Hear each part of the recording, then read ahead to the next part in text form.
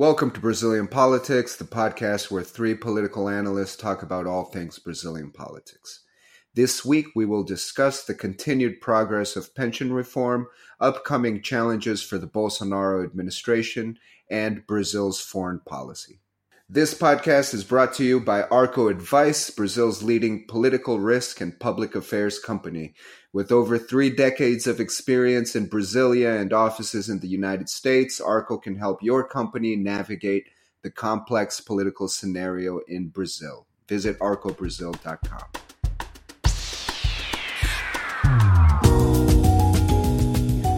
Welcome to Brazilian Politics. It's good to be back. I'm Michael Lopez, and I'm joined by my colleagues Lucas and Thiago Aragão. Thank you for joining us again. Great pleasure to be here, Michael. Hello, everyone. Nice to be back. All right, so it took a while, but the pension reform proposal finally was approved in the Constitution and Justice Committee, or the CCJ as it is known in Brazil. And now, in the words of Sean Carter, it's on to the next one. Before we move into discussion of the special committee in the lower house, where Paulo Guedes is speaking as we record this podcast, I want to discuss the CCJ for a second. To give our listeners an idea of just how long this took to go through this committee, Bolsonaro's proposal took 62 days to leave the CCJ committee, which on paper is only responsible for analyzing the constitutionality and admissibility of the proposal. Temer's proposal only spent 9 days in the CCJ. Fernando Henrique Cardoso's proposal took 30 days. Lula's spent 37 days in the committee. What was the cause of this delay in the CCJ, and how does it relate to the Bolsonaro administration's way of dealing with Congress? Michael, I think the beginning, and still is a problem, governability was even a greater challenge when Bolsonaro was adapting to his position, especially with the strong narrative that he would not negotiate. For quite a while, he created a parallel between negotiation and wrongdoing, when necessarily this is not the case. You can still negotiate with Congress in other ways, that you can respect your electoral promise of not engaging in pork barreling and horse trading. At the same time, I feel that the party that Bolsonaro is a member of, that has a lot of newcomers in Congress, as well as some other parties that support very passionately the pension reform, such as the Novo, they were too eager and excited about defending the pension reform. I've said this before here in the Brazilian Politics podcast, and I'll say it again. There's a cliche in Brasilia that says something like, the opposition likes theatrics, the government likes results. I remember watching the first initial steps of the CCJ, and a lot of the members of the PSL were using their time to speak at the committee to defend the proposal, when normally governments use the time not to speak, just to vote in order to accelerate. So I think it was a mix of some eagerness, a bit of being naive, and obviously the whole beginning of the government's governability, which had a lot of issues, including Carlos Bolsonaro attacking the Congress, attacking Rodrigo Maia. And I think these were the main problems in the beginning of the governability and in the CCJ. Michael, to complement what Lucas just said, I think that the government is beginning to learn a little bit that the dynamics to approve a pension reform often does not respect the target of timing that the executive wants. Particularly when we look at and approve of such a complex issue as the pension reform, the government perhaps was over-optimistic in regards of the timing and the solidity of their allied base. More than that, the government perhaps believed too much that the simple merit of the issue was enough for it to make the individuals who are undecided inside the parliament to vote in favor of the reform. I think that right now the government is trying to make a better approach of communication to the parties, to the congressmen. We still see a lot of useless discussion happening through the social medias that weakens a little bit some of the capability to negotiate. But the expectation is is that perhaps the government will be able to move forward as it's expected. And the major question for us to ask further down the line is the size of the impact of the pension reform, and not necessarily whether it's going to be approved or not. My view is that it will. Thank you, Thiago. Indeed, a lot of the discussions around pension reform are always followed by some sort of estimate as to how big the savings over 10 years will be with this reform.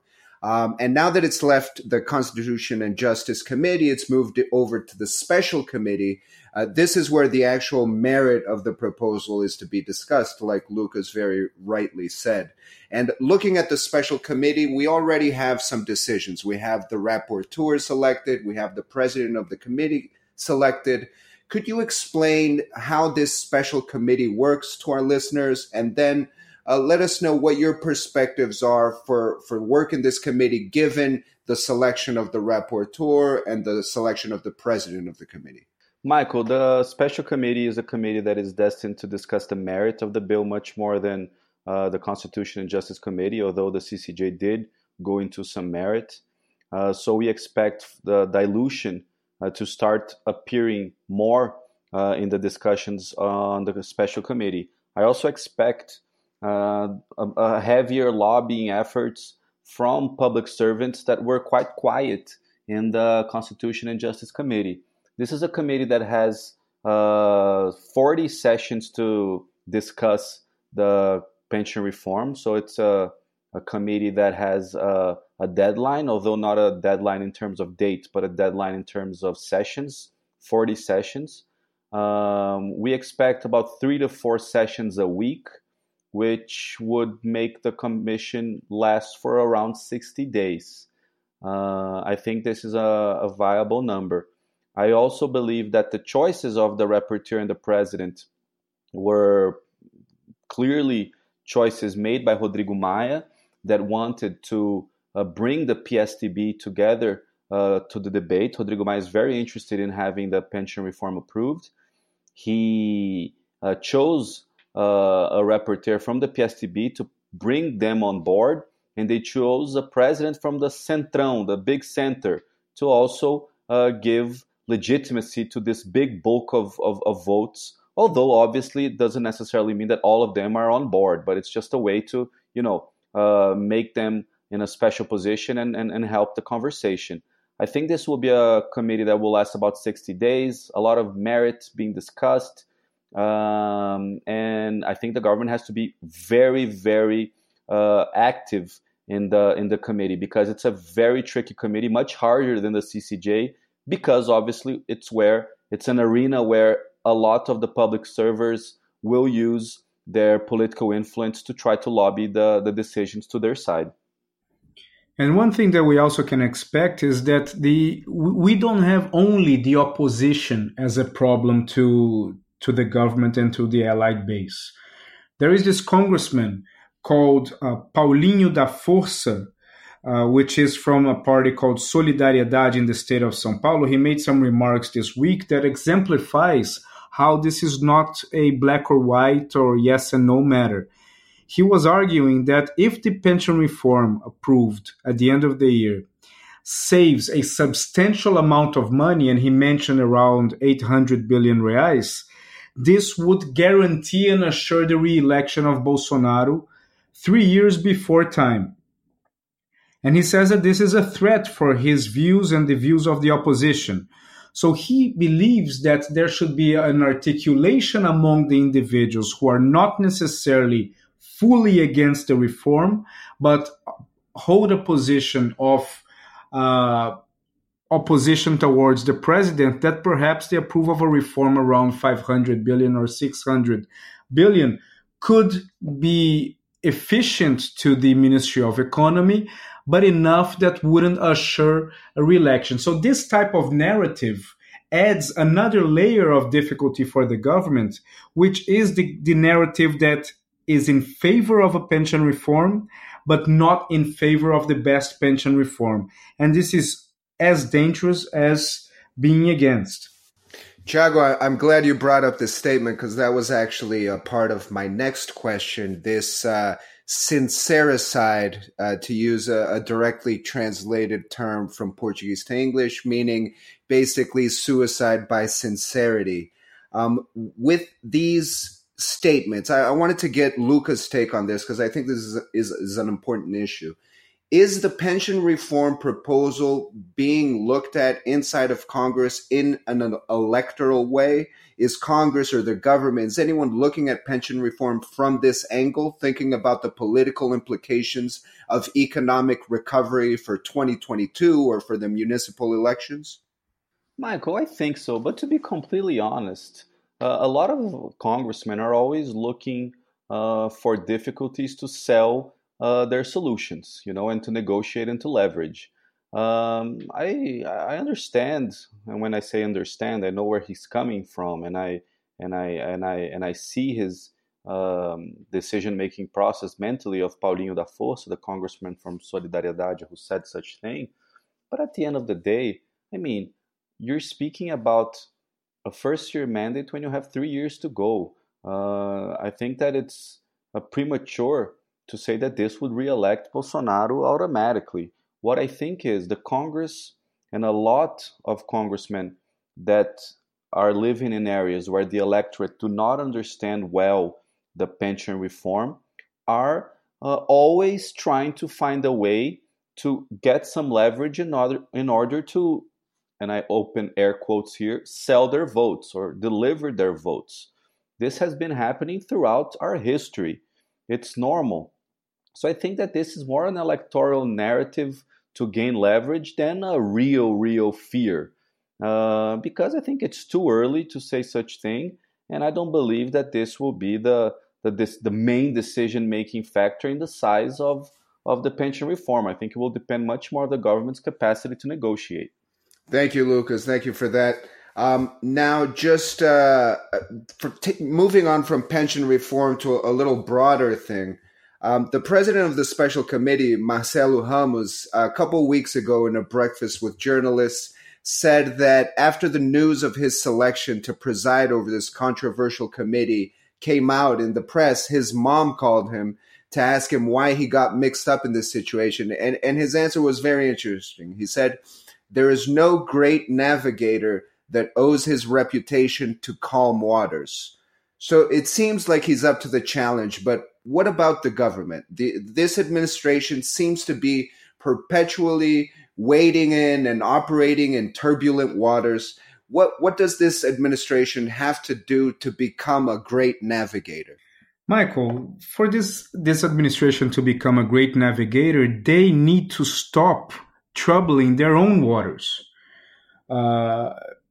Usually an administration faces the normal problems that any administration faces, which is the domestic conjecture, the dynamics of the economy, the international political and geopolitical conjecture, the relationship between the parties, between the decision makers, between the opinion makers. When a government is successful is when he's able to manage all those relationships at a time that things are also working positively on their behalf, and when they have a very clear agenda that they can softly impose within the other powers of the state, of the country, and also the decision and opinion makers. The main difficulty now is for this government to cease creating problems for themselves. I think that this is the number one thing that has to be done. Second is for a reality check in relation to the deep difficulties of approving and moving forward with certain things. And this reality check involves understanding the equality of powers, that the Congress holds an equal power to the executive.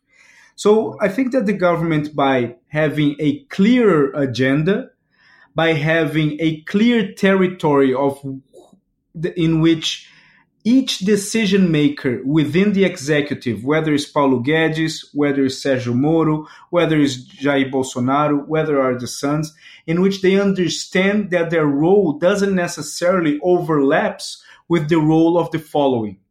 So I think that understanding those things are critical for this government to move forward, not only the pension reform, but other highly complex issues that are within the agenda of this administration. The privatizations, the future tax reform, among other things. Thank you, Thiago. Indeed, the challenge is considerable for them to be able to set themselves up as these great navigators, because the waters definitely are turbulent right now. But moving on from these specific situations, a couple weeks ago in late April, CNE Ibope released an opinion poll on the Bolsonaro administration. And at first glance, it does not seem very positive for this government. It showed that Bolsonaro has the worst approval rating of any newly elected president since the redemocratization. Collor, Fernando Henrique, Lula, and Dilma had better approval ratings at this point than Bolsonaro. But of course, this is a poll. There's more to it. So as political analysts, how do you see this poll, and how does it affect the political environment as a whole, especially given the timing of what the government is trying to do in Congress right now? Michael, I think that we are in a deeply divided and polarized country. So I think whoever comes in at this point, especially when they bring so much love and hatred, depending on who you're talking to, will invariably have a political capital for good and a political capital for bad. I think that if we're speaking about Bolsonaro or Lula or someone from the left or someone from the right, they will be invariably having a portion of their electorate who are absolutely against their policies. And they would be against them regardless of what is being proposed in terms of public policy. I think this is the first point. The second point, I think that obviously a low popularity, and we're not speaking yet of a low popularity of President Bolsonaro. It's definitely worrying that he lost a lot of support that said that he was doing a good administration and went to the regular. But there's still 2/3 of the population that say that he's doing either a good job or a regular job. So I think he is comfortable, but I would be worried, because if the regulars start migrating more aggressively towards the negative, especially in the next months until the pension reform, the Congress will use this as leverage to dilute the pension reform even further, ask for more, and put the president in crossroads. So definitely having a good portion of regular and good will give him more easiness in the situation of approving the pension reform. And Michael, we are right now in turbulent times, politically speaking, and not only in Brazil, but in many countries of the world, in which the polarization is also very strong, because it's based not on the things that you believe, but it's based on the things that you hate. So the popularity of a president used to be more stable when the population evaluated if they liked or not, based on the positive aspects of the administration. Right now, the way that the population reacts to a president is simply based on the negativity produced by that administration. So basically, instead of counting the points, the part of the population counts the mistakes in order to position themselves in favor, against, or regular towards an administration. So it is very, very hard for any administration in the Western Hemisphere, with the speed in which information is spread through the social medias, based on the way that these presidents and ministers and congressmen communicate through the social medias, the volume of information given and offered raises the amount of times per day that the citizens can evaluate whether they like or not what is being presented to them. So the fluctuation and the volatility of liking it or not is something that occurs in a much higher speed today than it used to be in the past. Thank you for that, Thiago. And public opinion really isn't the only challenge that Bolsonaro has facing him. Over the next 30 days, the government will face a long list of pending provisional measures. By June 3rd, 13 provisional measures are set to expire, and several of them involve a considerable degree of complexity. Only 3 of these were drafted by Bolsonaro, and the rest are left over from Michel Temer's administration. Could you help explain to our listeners how these provisional measures work in Brazil and some of the more controversial measures that could be challenges for this administration in Congress this month? Michael, provisional measures are something that the president has exclusivity on proposing. They are effective immediately once they are signed by the president, but they still have to go through congressional approval, who has the power to reject them, which would then remove the effectiveness of the period in which it was valid. They have to be voted by the Congress. They have a time frame to be voted by the Congress, so if they're not voted, they lose their validity, even if they're not rejected, just by simply being ignored. And there's several provisional measures to be that are losing validity in the next couple of weeks, even very close by. Some of them are very important. We have a provisional measure which made the reshaping of the ministerial administration of this government, meaning that President Bolsonaro, for instance, took COAF, which analyzes economic activity among private and individuals and companies, which is a very good tool to understand if there are corruption or wrongdoing among some people or some companies, from the Ministry of Economy to the Ministry of Justice, Sérgio Moro, which created a lot of resistance among politicians, which thought that it could be a risk for the past that they have regarding the car wash operation. We also have a provisional measure that allows sewage, water treatment to be operated by private companies, not only public companies as it currently is in Brazil. This also faces resistance, especially by mayors, because they are able to operate in their municipality the sewage system and use it politically. For instance, the sewage system, the water treatment provisional measure, has to be voted until June 3rd. The market is waiting for it anxiously, and if it's not voted, it loses its validity. Also important to mention that provisional measures have to be voted by the House and by the Senate, and they require a simple majority, half plus one if you have half of the congressmen in the House at the time of the vote. Just to finalize, I think the next month, where we have 13 provisional measures to be voted or else to lose validity, will be a great test for the government to organize their allied base, but it will also be a great moment for the congressman to send signals to the congressman, to the president. So I think it will be a moment of volatility in the market and a moment for the government to show if they're bringing the allied base together or if the government is losing them to pressure. Thank you, Lucas. Thank you for that. For our last segment, I think we have to discuss and we have to address foreign policy.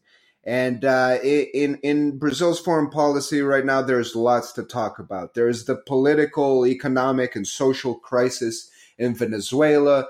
There are the elections in Argentina. We had the speech given by our Minister of Foreign Affairs, Ernesto Araújo, at the graduation ceremony for new diplomats, where he discussed what he sees as is needed in Brazil's foreign policy. So I'll keep it open-ended here, but is there anything you'd like to point out or focus on in terms of Brazil's foreign policy? Michael, Brazil's foreign policy became famous worldwide for being pragmatic, for being multilateral, and for really establishing a positive reputation of Brazil in the world.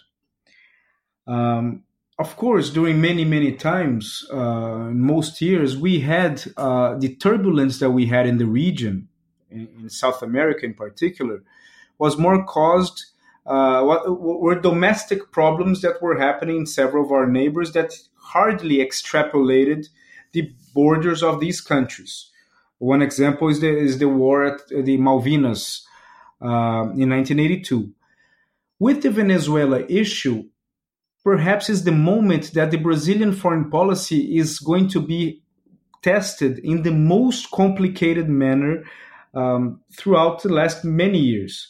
Why? Because in one side we have the new behavior of the Ministry of Foreign Affairs, which is more hawkish in comparison to the past and in alignment with the U.S. foreign policy, not only towards Venezuela, but the way that they look at the world, in which you have to be aggressive and you need to impose your power in order to lead to change. On another hand, we have the Brazilian military that, different from the U.S. military, is not a hawkish military with military behavior. They tend to be pragmatic, and more than that, they know that if there is an escalation in the situation with Venezuela, they will be the ones that will have to move forward and be involved in something that they don't believe that they should.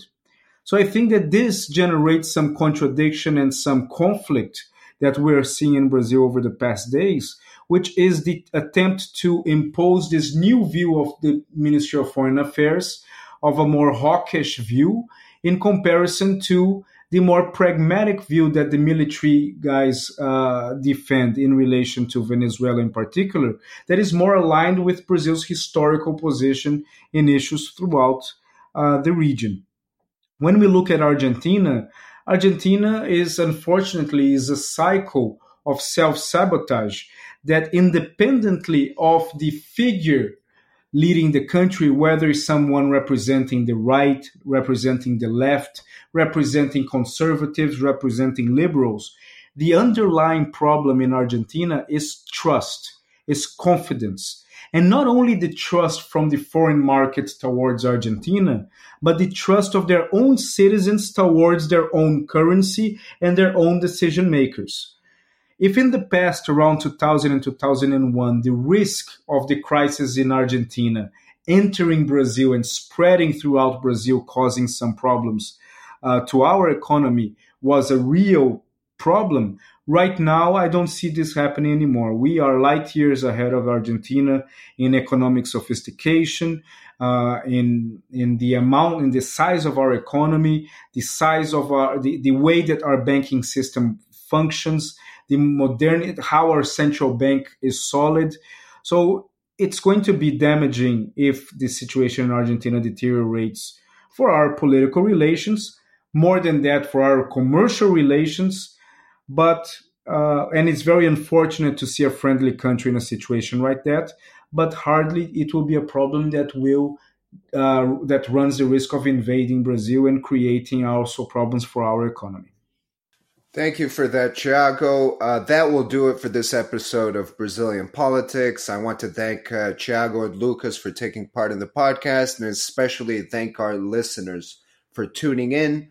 Please tune in next week for more on Brazilian politics. Thank you.